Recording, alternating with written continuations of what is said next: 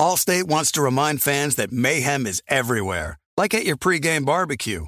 While you prep your meats, that grease trap you forgot to empty is prepping to smoke your porch, garage, and the car inside. And without the right home and auto insurance coverage, the cost to repair this could eat up your savings. So bundle home and auto with Allstate to save and get protected from mayhem like this. Bundled savings vary and are not available in every state. Coverage is subject to policy terms and conditions.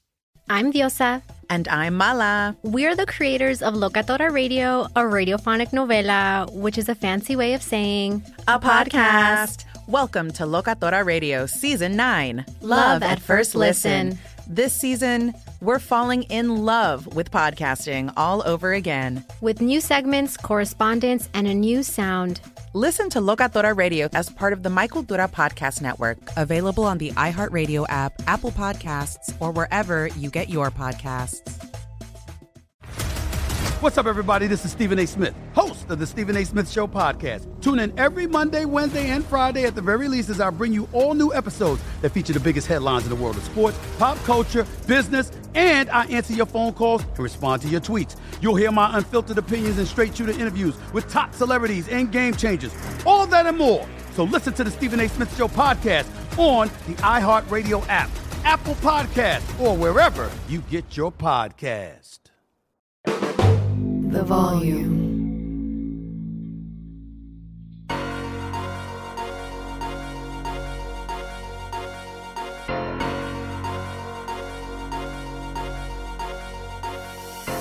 All right, welcome to Oops Tonight here at The Volume. Happy Sunday, everybody. We are live on AMP. So if you're watching on YouTube or listening on the podcast feeds, don't forget AMP is the very first place that you guys can get these shows. Also, coverage of the NBA Finals here at Oops Tonight is brought to you by Chase Freedom Unlimited. How do you cash back? All right, so we have a very special guest today, senior NBA writer at Sports Illustrated, one of my colleagues, someone that I respect a great deal. Mr. Chris Mannix is going to be joining us. We're going to talk a lot about some offseason stuff having to do with Chris Paul and Kyrie Irving in particular. But the NBA Finals are technically not over. But we're going to dive into the basketball a little bit. Chris, first of all, how you doing, man? Are you of the opinion that the series is over? You know, I watched all of the conference finals games, most of them in person, and I can't count Miami out of anything after what they did in the Eastern Conference playoffs. But, you know, throughout this series, you've really just gotten the sense, and I know Miami hates to hear stuff like this, but that there is a talent gap, you know, between these two teams.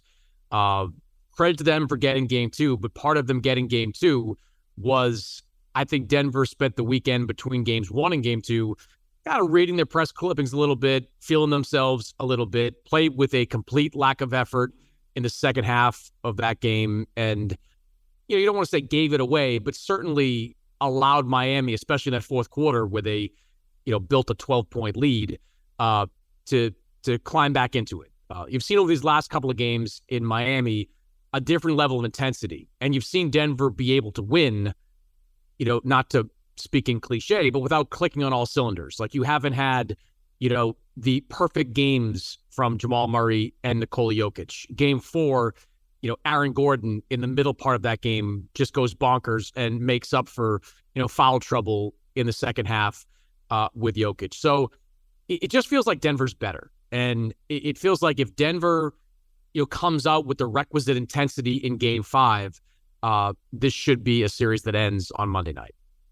I 100% agree. You know, it's funny. I always learn so much more on rewatches than I do on my first watch. I'm always like appalled at how much more I'll pick up when I can really slow down and look at the game. And game 2, in the moment, you're like, man, Miami's making all these shots. But when I went back and watched the film, it was by far Denver's worst defensive performance of the entire postseason. Mm-hmm.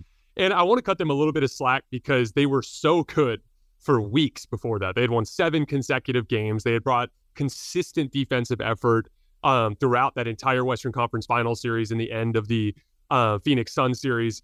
And, you know, it's funny because when they got to Miami and Denver brought that intensity, it kind of felt like a classic case of, like, every time Miami would try to plug 2 holes, they'd open up 2 more holes. And so they get absolutely shredded by the 2-man game in game 3. And then in game 4, they kind of slow the 2-man game down. And then the bigger, stronger athletes in Bruce Brown and Aaron Gordon get going and they kind of close the deal. coming into the series, the more and more I stared at it, I struggled to find basketball reasons for why Miami could win. And, that's going to be the interesting thing for Denver looking forward, because I always felt like the Lakers didn't quite have the amount of shooting they needed to punish the way that Denver guarded. And Miami has the shooting, but they don't have the shot creation needed to really generate the types of shots that they need. And so I do wonder if in the future Denver could be exposed defensively by a particular type of team, but I just don't think Miami's got the horses. And as far as a home court chance to win in front of your home crowd and to hoist the trophy for the first time in franchise history, it almost feels inevitable. And this is not a situation like Game 7 in Boston where they can go in there with a mental advantage. It's going to be the opposite. The Jimmy and Bam are not playing particularly well. I don't necessarily feel like they have the horses to go in there and get it done. But on that note, let's just assume that they close out in 5 for the sake of this specific topic. Everyone's under contract next year in the starting 5. Bruce Brown has a player option, if I'm not mistaken, although he almost certainly will opt out of that and test the market. Do you see this as a start of a long run of contention for Denver? So it's an interesting question. It's actually one I'm writing about this week, is sort of the idea that Denver is the next in line of this group of mini dynasties. And that's what's kind of defined the NBA, over the last 20 some odd years. Before the turn of the century, there were like actual dynasties, the Celtics from the 50s. You can certainly argue in the 80s, you had 2 with the Celtics and Lakers kind of interchanging for most of that decade. The 90s were defined by the Bulls whenever Michael Jordan was active. And, even the early 2000s, when the Lakers won 3 straight, they had a 3 or 4 year window where they were clearly the dominant team. But then you're talking about San Antonio 4-8, Miami 2-4, Golden State 4 and counting. They'd certainly tell you in Warriors land that they're not done, with their version of it. And I think it's a reasonable question because, the players on that roster, they fit that kind of mold that you're looking for when trying to decide if a team is a dynasty. I mean, Jokic is 28. Jamal Murray is 26. Michael Porter Jr. is 24. All these guys are under contract through at least 2025, and that's when Murray's going to get a new deal that's probably going to take him through the turn of the decade. So the pieces are certainly in place for that. The question you ask is, will they be able to plug those gaps with support players? Bruce Brown, I don't anticipate being back next year because I think he's going to get an offer significantly higher than one Denver can match. I think they're limited by what they can offer him in a new deal if he opts out. That's why Denver, when I talk to people out there, are pretty optimistic about Christian Braun stepping in and being that next version of Bruce Brown. Christian Braun is already a contributor to this team. I mean, what he's done in this series kind of gives you plenty of reasons to be optimistic that he can be that guy. But can they continue to do what they've done so well over the last 5 or 6 years, which is draft in the later stages of the draft really well with guys that are plug and play?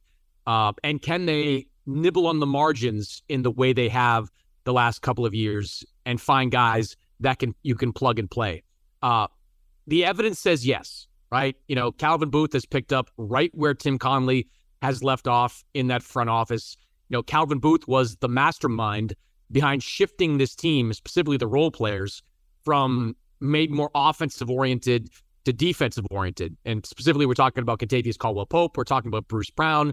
I know they made a run at Gary Payton II, last year. They're interested in him. So, they understand the value of defensive-minded guys as part of that rotation. Can they keep finding those guys? Can they keep finding the next version of Jeff Green that you can put into that rotation? That's probably what's going to do it. I don't think they can just hang their hat on Jokic, Murray, and Porter Jr., just overwhelming everybody. But if they can find those guys when they lose players inevitably via free agency, this is a team that you would make a favorite, for 2, 3, 4, maybe 5 more years in the NBA. Because Jokic, I heard Jamal Murray speaking on Sunday, talking about he thinks there's another level to Nikola Jokic, that there's still another place he can go to. Porter Jr., I think there's another place he can go to. I mean, Murray, he has never been an all-star, so there's obviously a place he can go to. So I think there's another level those guys can get to that will make them a front runner. Their ability to win championships, though, is going to be contingent on finding those Browns, those Caldwell Popes, Christian Braun in the draft, those types, and their ability to keep doing it. Yeah, I when I look at their core five, they're certainly going to be in the top tier of contenders for the foreseeable future. What I don't see from this group is a juggernaut. I don't think this is a team that the other good teams in the league see as unbeatable. I think they see them as gettable. I do think that you're going to see a lot of teams, like I'll be stunned to see, or I will be stunned if there isn't a couple of centers that just get obnoxious paychecks this summer from teams that are trying to move mountains to find bodies to throw at Nikola Jokic. But in terms of that core five, I do think, especially when you look at the way that they guard, which depends so heavily on defending pick and roll 3-on-2 and helping Jokic from behind with Aaron Gordon, there is going to be a team out there that has really good shot creation and really good spot up shooting that can cause them some problems. I don't think this is going to be the type of team that rips off 3-4 championships in a row. I do see them very similar to like the San Antonio Spurs, a foundational star that doesn't have much of an ego, that is going to, throughout the entire era of his time in Denver, be a consistent force in that locker room. I actually do think Jamal Murray is for real. I know his the regular season numbers don't really add up, but the way I look at it, he was awesome in the bubble. When he came back in 2021, he was one of many guys that didn't quite look the same that regular season, probably because he took 2 months off from the game and didn't even touch a basketball to try to recover from a very stressful stretch in the bubble. Then he messes up his knee, and then you're out for a while, and it always takes a season or two to get your legs back underneath you. It didn't really look like himself. I think next year is going to be the textbook, like, first truly great regular season for Jamal Murray, where he gets an all-star selection, potentially makes an all-NBA team, like that kind of thing. Yeah, and I think the other obstacle Denver will run up against is that, in the new CBA, it's no secret that the NBA was gunning for the Clippers, they're gunning for the Warriors, these teams that are free spenders. But, Denver's got 3 guys on max or near max contracts. Aaron Gordon makes a boatload of money.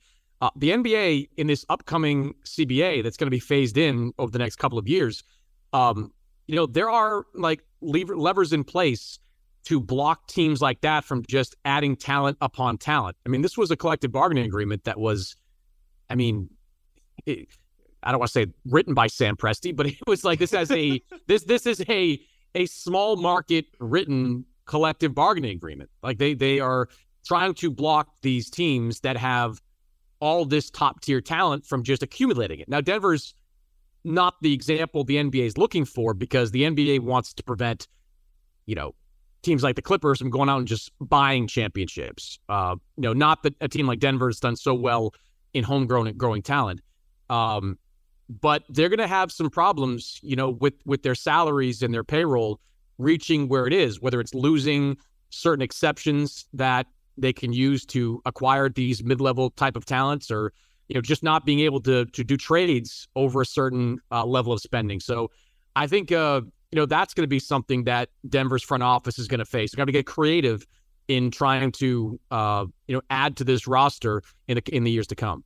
Exactly. And that's where I look at it like there's going to be a different version of that starting lineup in all likelihood 3 to 4 years from now. Somebody's going to get squeezed. Who knows who it is, but somebody's going to get squeezed. And we talked about that a little bit on my show. Like, fundamentally what makes Denver unguardable is it's this 2-man game that works perfectly together. The games are so complementary. Aaron Gordon is kind of the ultimate non-shooting threat because of how gifted he is at finishing behind his head around the rim and operating out of that dunker spot. He's so good at offensive rebounding, punishing mismatches.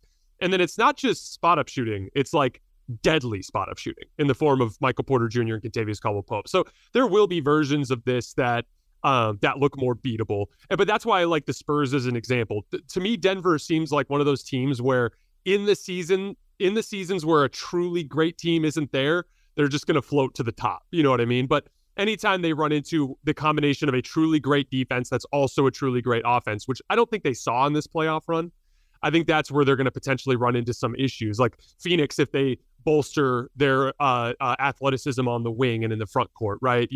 If Boston finally figures out some things with their shot creation, there are going to be teams like, for instance, Boston. I wanted them to beat Miami so bad, even though I find that particular Boston team a little unlikable. The reason why I wanted them to win was just simply because I thought them playing 5 out with Al Horford was the perfect type of team to really test Denver's ability to contain the basketball. And we just never really got to see that. But for Denver fans, I want to say this from a standpoint of optimism, like, you guys are going to be in the mix every year. I would say, like, I wouldn't be surprised if they made 4 consecutive Western Conference Finals. You know what I mean? But I just don't see them as like an unbeatable juggernaut the way that I saw the Kevin Durant Warriors. Angie's List is now Angie, your home for everything home. Angie doesn't just get your home projects done. Angie gets them done well. With 20 plus years of experience combined with new tools to simplify the process, Angie makes completing home projects easy.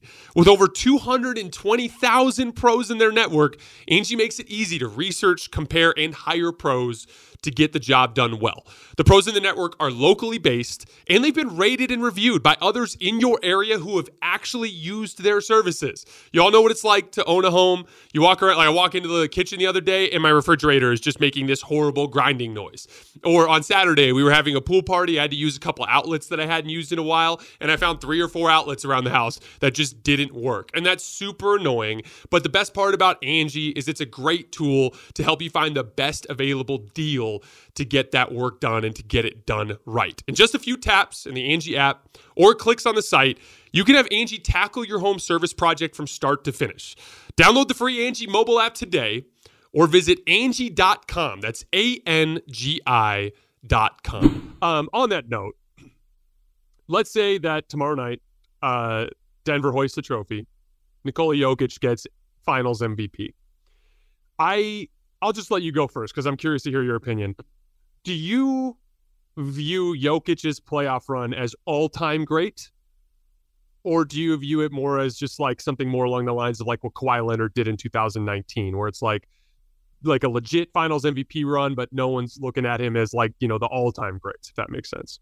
Yeah, it's a good question. I don't look at it as an all-time great playoff run because of kind of what you alluded to. They didn't have a peer really that they went up against, an equal.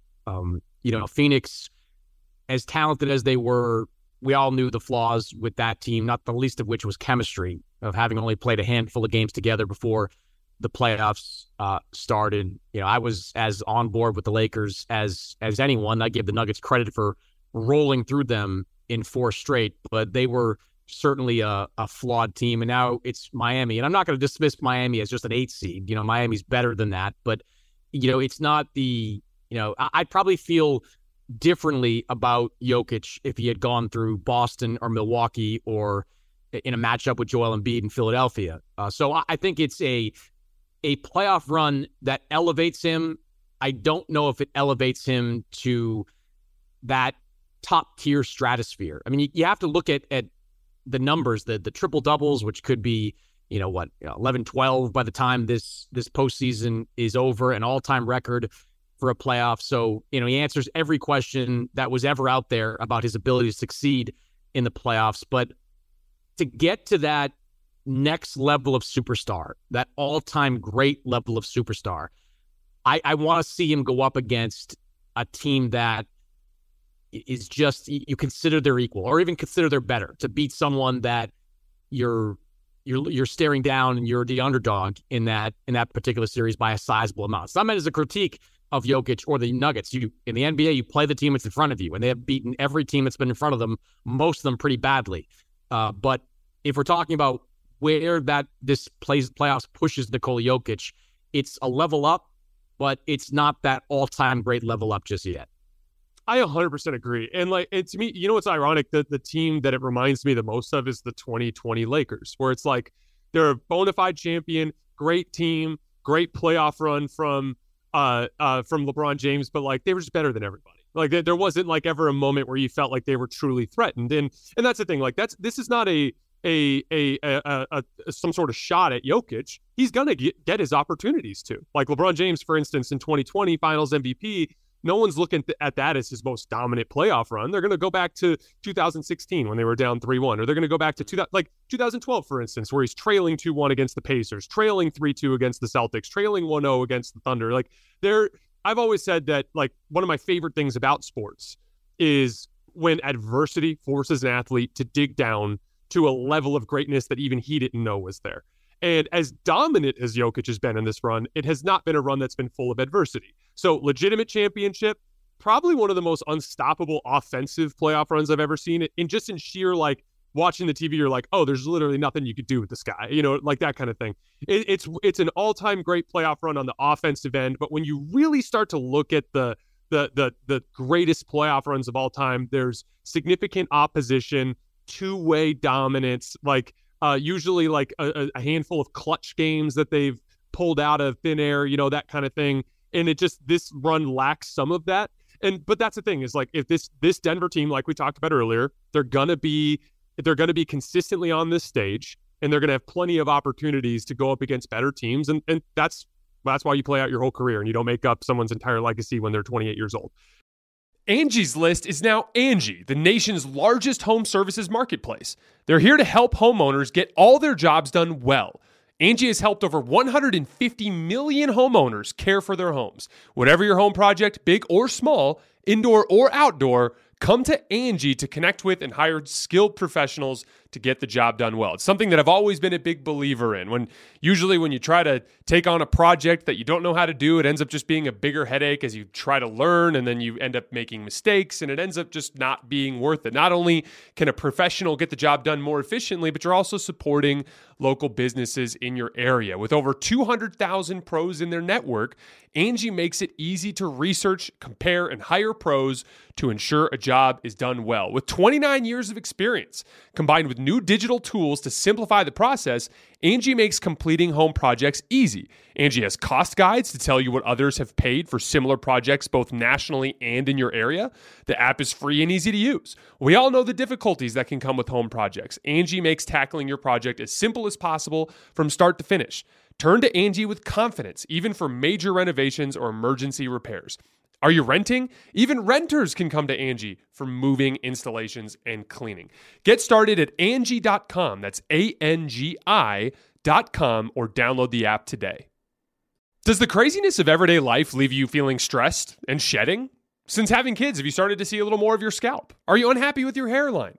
When it comes to thinning hair, there are many root causes at play, and Nutrafol addresses them through a multi-targeted, whole-body approach. Nutrafol is the #1 dermatologist-recommended hair growth supplement, with over 1 million people seeing thicker, stronger, and faster-growing hair with less shedding.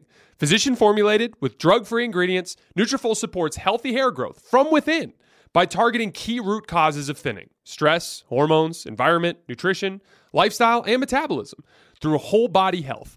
Take their hair wellness quiz at Nutrafol.com for a personalized hair health plan based on your specific root causes. With Nutrafol, building a hair growth routine is simple. Purchase online, no prescription or doctor's visits required. Free shipping and automated deliveries ensure you'll never miss a day, and you'll see results in 3 to 6 months. Take the first step to visibly thicker and healthier hair. For a limited time, Nutrafol is offering our listeners $10 off your first month subscription and free shipping when you go to Nutrafol.com and enter the promo code HOOPS. That's HOOPS. Find out why over 4,500 healthcare professionals and stylists recommend Nutrafol for healthier hair.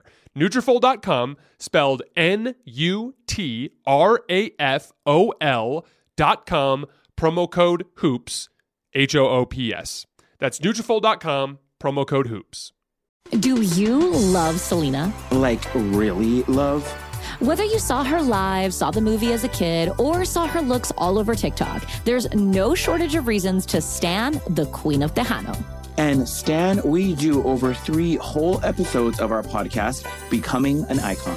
We're reminiscing as lifelong Selena fans, sharing hot takes and telling her story. Listen to Becoming an Icon on America's #1 podcast network, iHeart. Open your free iHeart app and search Becoming an Icon. So let's move on from the NBA Finals, and let's talk a little bit about this offseason. So I spent a little bit of time digging into Chris Paul, and it's not all bad. He was underneath a point per possession in pick and roll in this postseason, which is below average, not great. Did take a good care of the basketball. Shot 47% effective field goal percentage on pull-up jumpers, not awful. 48% on pull-up twos, not awful. I did not think he was even an average defensive player in this playoff run. I think his foot speed has really tailed off. That said, I do think he brings some positive things to the table that NBA teams can use and certainly belongs on a roster. So what have you been hearing about Chris Paul? And if you could pick a specific basketball situation that you think makes the most sense for him, where would it be? Well, Phoenix wants to find a way to make it work.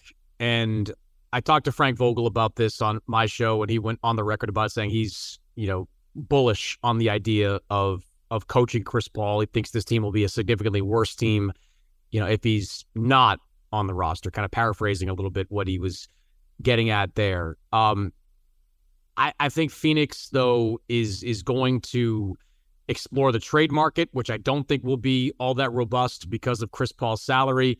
And then I think when we get to the days after the draft, they're going to have to make a decision. Do they value Chris Paul on the roster? Because they could just cut him and then re-sign him at a smaller number. Or do they value the salary slot, which I believe is that $11-12 million exception, which Phoenix can create if they waive and stretch Chris Paul, which would eliminate them from signing him. I think it's going to come down to that, because I think there'll be teams that talk to Phoenix about a Chris Paul deal, but the contract makes it just challenging to put something like that together that makes sense for the Suns and brings back the kind of value they're looking for in return.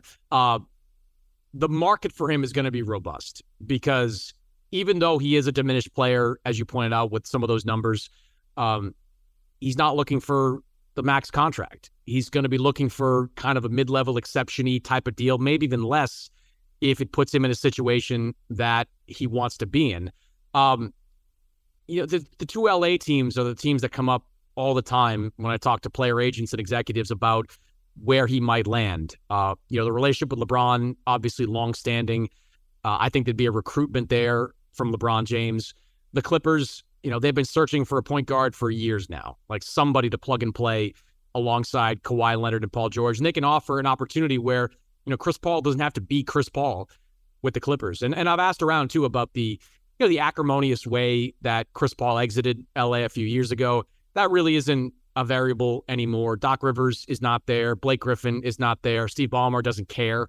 He's just not wired that way. So I do think you'll see those two teams compete the hardest for Chris Paul's services if there's a wave and stretch situation where he can't go back to Phoenix. But everything I've been hearing from people around Chris Paul is that he wants to play there. He likes it there. He's happy in the city, in the market, and he sees an opportunity. He wants to play with Kevin Durant. He wants to play with Devin Booker. He's helped take this team to a certain level. And if you're Chris Paul and you're looking at your best chance to win a championship in the twilight of your career, I don't know that they're any better than the Phoenix Suns. You go to LA and you could help, but are they a championship frontrunner with a soon-to-be 39-year-old LeBron James and Anthony Davis, who is unpredictable with his health? The Clippers, same questions. On paper, great, but are they better than Phoenix? Because I don't know how you can count on Kawhi and Paul George to play a full season after the last couple of years. The Suns, in addition to being the place he wants to be, represent the situation that makes the most sense for him. So I'm very interested to see what happens between the couple of days between the draft and that June 28th period where they have to make a decision on the guaranteed portion of that contract. I think that's what it's going to come down to in Phoenix, whether they value Chris Paul or that salary cap slot that can be created by waiving and stretching Chris Paul. I hate the idea of Chris Paul staying on the Suns. It just doesn't make any basketball sense to me. And I get it from his perspective, it's home. And I agree with you. Even though I think the Lakers could be better than the Suns next year, the Suns are probably a safer bet, just simply from the standpoint of health and youth of their superstars, right? But when I look at that team, it's kind of a redundancy. It's another high pick and roll point guard that relies heavily on pull-up jump shooting that does not generate rim pressure. And they've already got two of those guys who are better than him. And, it's funny if you asked me hey, Jason, what kind of point guard would you want playing alongside Devin Booker and Kevin Durant? It'd be a guy like Bruce Brown, a big athlete that can take point of attack defense assignments that generates rim pressure. Bruce, especially in semi-transition, just can hit the jets and put real pressure on the rim, which is something Kevin Durant and Devin Booker can get a little bit lax with sometimes. Now that's an example of a player that would be very difficult for them to pull off. But when I talk about archetype of player, that's kind of what I look at. What I look at with Chris Paul, especially when I think about his point of attack defense deficiencies right now, I think he's got to play with a real rim protector. And that's why I like the idea of both the Los Angeles Lakers and then another team that I'd be considering, and I know it's probably the last thing on their mind because they're in the middle of the NBA Finals right now, but the Miami Heat. Because a legitimate screen and roll big man that would have excellent chemistry with Chris Paul, but most importantly, would buy him the ability, the leeway to be very physically aggressive on defense at the point of attack. So like, hey, don't worry so much about getting beat off the dribble, disrupt the guy, funnel him to me, and I'll help you on the back line, like that kind of thing. That's why I don't love the Clippers fit, because they're not a team that has great rim protection. But, you know, I'm with you. Like, I think he absolutely can help a team.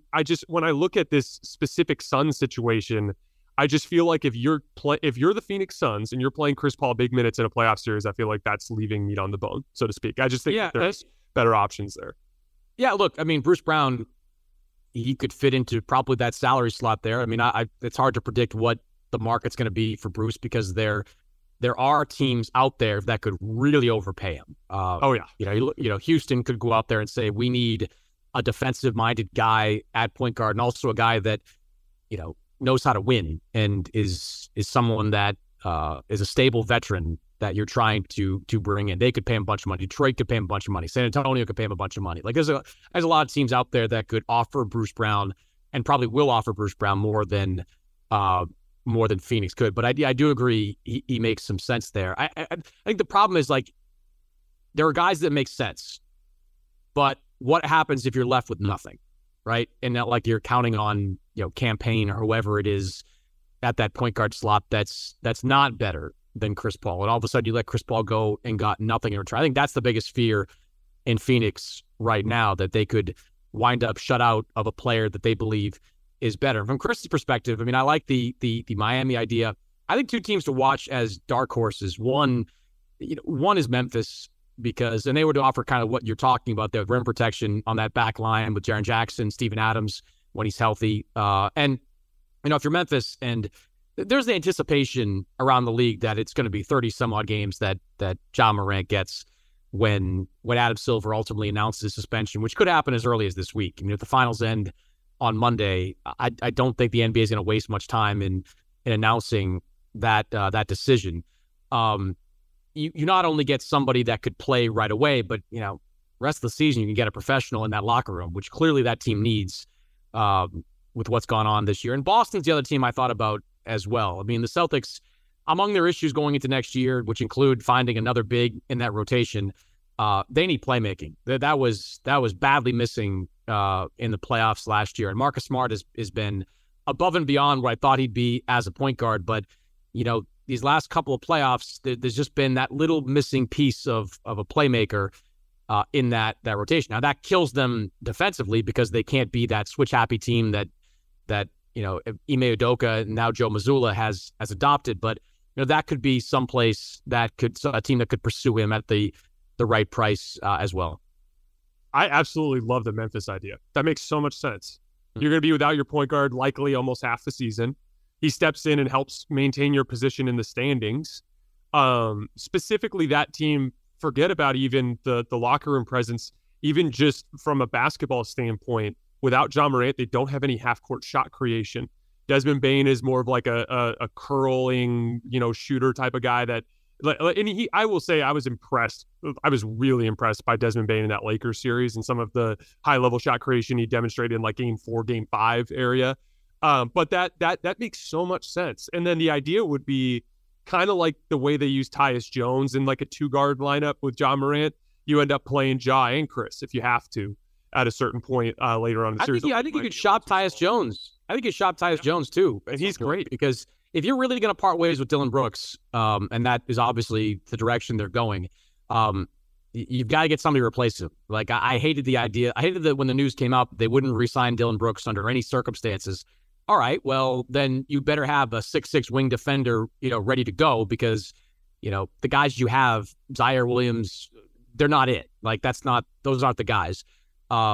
And look, you've got a wealth of draft picks you can use to make a deal, but Tyus Jones could be someone that really interests NBA teams, both as a starter and, as he's billed the best backup point guard in the NBA. So it creates some flexibility for you in making a deal, which I think Memphis also needs to make to get to that championship level. Yeah, and if you could get Chris Paul, that buys you the leeway to be able to get rid of Tyus Jones and use that asset to bring back the wing that they need. That makes a ton of sense to me.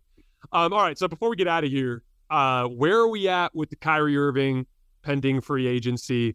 My gut just says he's going back to Dallas, but I'm really curious to hear what you've heard in the research that you've done. Yeah, I mean, nothing but that.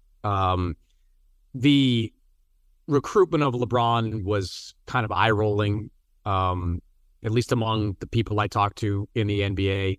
I have not heard anything close to a suggestion that LeBron would be into it. Not the least of which is he can't just go, right? Like they'd have to do a deal, and Dwight Powell and whatever deal. Let's give up the rest of the athletes so they have absolutely nothing. Yeah. I mean, not to mention, it doesn't make any basketball sense really either, having 3 ball dominant guys and no defenders on that team. But like that, how that reporting and that information leak that was out there was interpreted was kind of Kyrie sending a message to Dallas that he can be a guy that helps the Mavericks bring guys in, right? Because that's been a Dallas problem over the last 2 decades, really under the Mark Cuban regime. They have not been able to lure free agents. Guys just don't go there. It's not a criticism of Cuban, who does a lot for players and is as player friendly as any owner in the NBA. And they've got Luka Doncic, which you would assume guys want to play with, but just haven't had any success. This was interpreted by many people I talked to as Kyrie saying, I can be that guy that brings guys in. You bring me back at the right dollar figure, and I'll help you build the pieces around that we need to win a championship. I just think the marriage between Kyrie and Dallas is just one of necessity at this point. The Mavericks can't afford to just let him walk away, and there will not be an offer out there for Kyrie Irving that matches his financial need, his financial ask. Like everything about Kyrie Irving needs to be viewed through the prism of him looking for a big contract. That's what he's been about. That's why he pushed his way out of Brooklyn, because they weren't willing to give him the type of deal he's looking for. And that's why all this stuff is playing out in the media in real time right now. So I just expect Dallas to make him a competitive offer, a compelling offer. And Kyrie will, I don't think he'll sign it right away, but I think he'll quickly realize that, as much as he might want to play in Los Angeles with LeBron James, the Lakers have made it pretty clear they're not gutting the roster to bring Kyrie Irving in, which is really what they'd have to do to clear that requisite cap space. There will not be a Phoenix reunion with Kevin Durant in his future. And, I don't anticipate one of these rebuilding teams like Detroit or San Antonio or Houston going out there and splurging on Kyrie Irving. I think the Mavericks need Kyrie because they're what they gave up, and Kyrie needs the Mavericks to make the most money in what will probably be the last big contract of his career. So my belief, it's fueled by what most other people around the league I talk to believe, is that eventually Kyrie will be back in Dallas. Okay, so before I respond, gun to your head, Kyrie signs with Dallas. What does the deal look like? I think it's a 3-year, close to max level contract with incentives to get to a guaranteed mark on the 4th year, whether it's number of games played or whatever Dallas can do to incentivize to get him there. I don't have a problem paying Kyrie max level dollars on a short-term deal. Like, I think when he's healthy and out there on the floor, he's still worthy of a max level contract, especially in today's NBA. It's just the number of years. Like, you can't commit 4 years guaranteed to this guy. You can't do it because, I mean, I actually kind of like, there's part of me that likes Kyrie because I do think that he's got some fans across the league and, in terms of guys inside locker rooms, and I think he's a special talent, when he's at his best. But the facts are irrefutable. He forced his way out of Cleveland because he didn't want to be there. He was part of the reason of the toxicity in Boston's locker room that ended their chances of doing anything. He muscled his way out of Brooklyn when they were something like 20-1 in the previous 21 games before Kevin Durant went out with that injury. He blew up their chances of winning anything. So how can you commit, 4 years guaranteed to this guy? So I get the feeling that there will be a settling on a 3-year type of deal with the kind of incentives in place that if Kyrie is healthy and available, he is going to be able to play. And the specific, like, catastrophic mix of ingredients here is Kyrie's personality and the fact that it's a marriage of necessity, like you said. Because I agree, like there's no doubt that if Kyrie could pick anywhere, he'd pick the Lakers. They specifically need what he brings to the table. Like, they absolutely need high-level shot creation from the guard position, especially with the way that LeBron's aging. It's a bigger, stage for him. It makes a ton of sense for him to play alongside Anthony Davis in the coming years after LeBron James retires. But obviously, just by virtue of what you were talking about and his pursuit of this long-term contract, he just was never going to be able to get that with the Lakers unless they were fortunate enough to get to make the trade at the deadline, which Dallas scooped him underneath. But, the thing that specifically concerns me is the middle of the season next year with Dallas, because I'm glad you pointed out the fact that Kyrie's talent is worth the max, because too often when we have these discussions, people are like, oh, it's Kyrie being Kyrie again. And it's like, yeah, well, Kyrie being Kyrie also equals being awesome at basketball. Like, he's still incredible at what he does. But what I think about is like, okay, we've got a 3-game losing streak culminating in an ugly Christmas Day loss. And they're like 12-17 and they still don't have the horses on the wing. Like, because we know Kyrie doesn't really want to be there, it just seems to make it that much more likely that he would try to implode the situation. And to me, this is headed towards a textbook, I'm going to get my long-term deal and then eventually work my way towards a trade, unless things go perfectly, which it's just, again, and I don't understand. I'm sure Dallas has some sort of plan in mind, but they need so much in terms of size and athleticism that, like, I'm not sure even if in one offseason they're capable of obtaining that. And so I'm a little concerned with them, especially in an offseason where you and I both know, especially after Denver just bullied everybody on their way to the trophy, most likely, that teams are going to be on the hunt for size and athleticism. That's going to be every guard that looks like Bruce Brown is going to be the guy that they want. Every forward that can give you 20 or 80% of the Aaron Gordon experience, that guy's going to be, a hot commodity in this particular offseason. So I don't really necessarily see a version of that working out super well. Yeah. And what are, like, let's say everything goes perfectly next year where Kyrie plays 70 games, Luka plays 75, Tim Hardaway Jr. is healthy. Everybody's healthy in that rotation.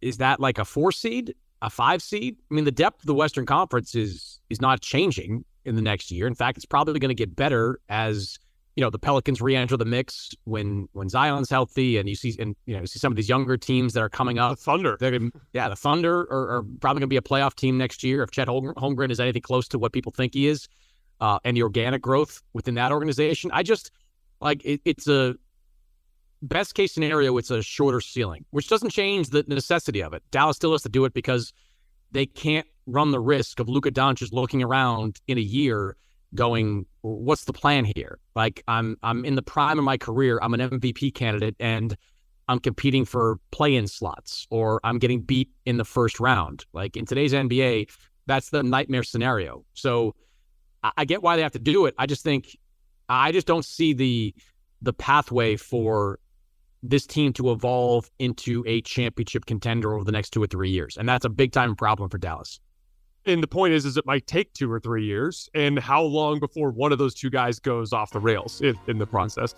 All right, guys, that's all we have for today. Chris, I sincerely appreciate you taking the time. I always have so much fun talking basketball with you, and I hope we get to do it a lot more over the course of the next year.